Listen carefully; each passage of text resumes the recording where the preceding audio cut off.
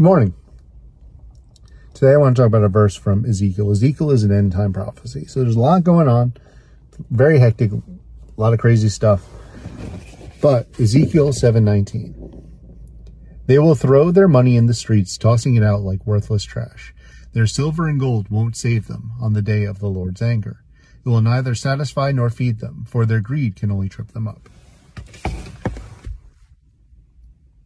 We live in a society where you have to work to live. It's just a fact. If you want money, if you want to eat, if you want a house, you want an apartment, you need money. So we have to work. However, the point of this verse is that the amount of money you have does not define you as a person. Your bank account does not define you as a person. Doesn't matter if you have 3 commas, 2 commas, 1 comma, no comma, negative numbers.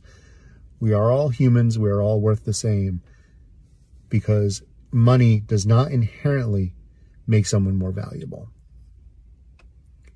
Now, we do live in a society sometimes that puts value on people based on that number. If someone has a big number, we say, oh, they must be smart. We give them a lot of leeway on the advice they give. When in fact, if you look at the data, the zip code you're born in has more to do with your future success than your work ethic. That's why some people can work 80 hours a week and still be behind. Not because they have bad work ethic, but just because they were born in the wrong situation and the jobs they have just don't pay enough, even though they're working harder than the person who has billions of dollars. Your bank account does not define you. There's nothing wrong with working hard, trying to get ahead. But if you do succeed in that, it doesn't make you worth more than anyone else. If someone else has more money than you, does not mean you are worth less than them.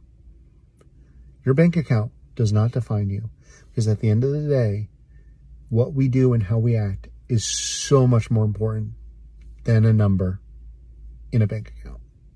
Have a wonderful day.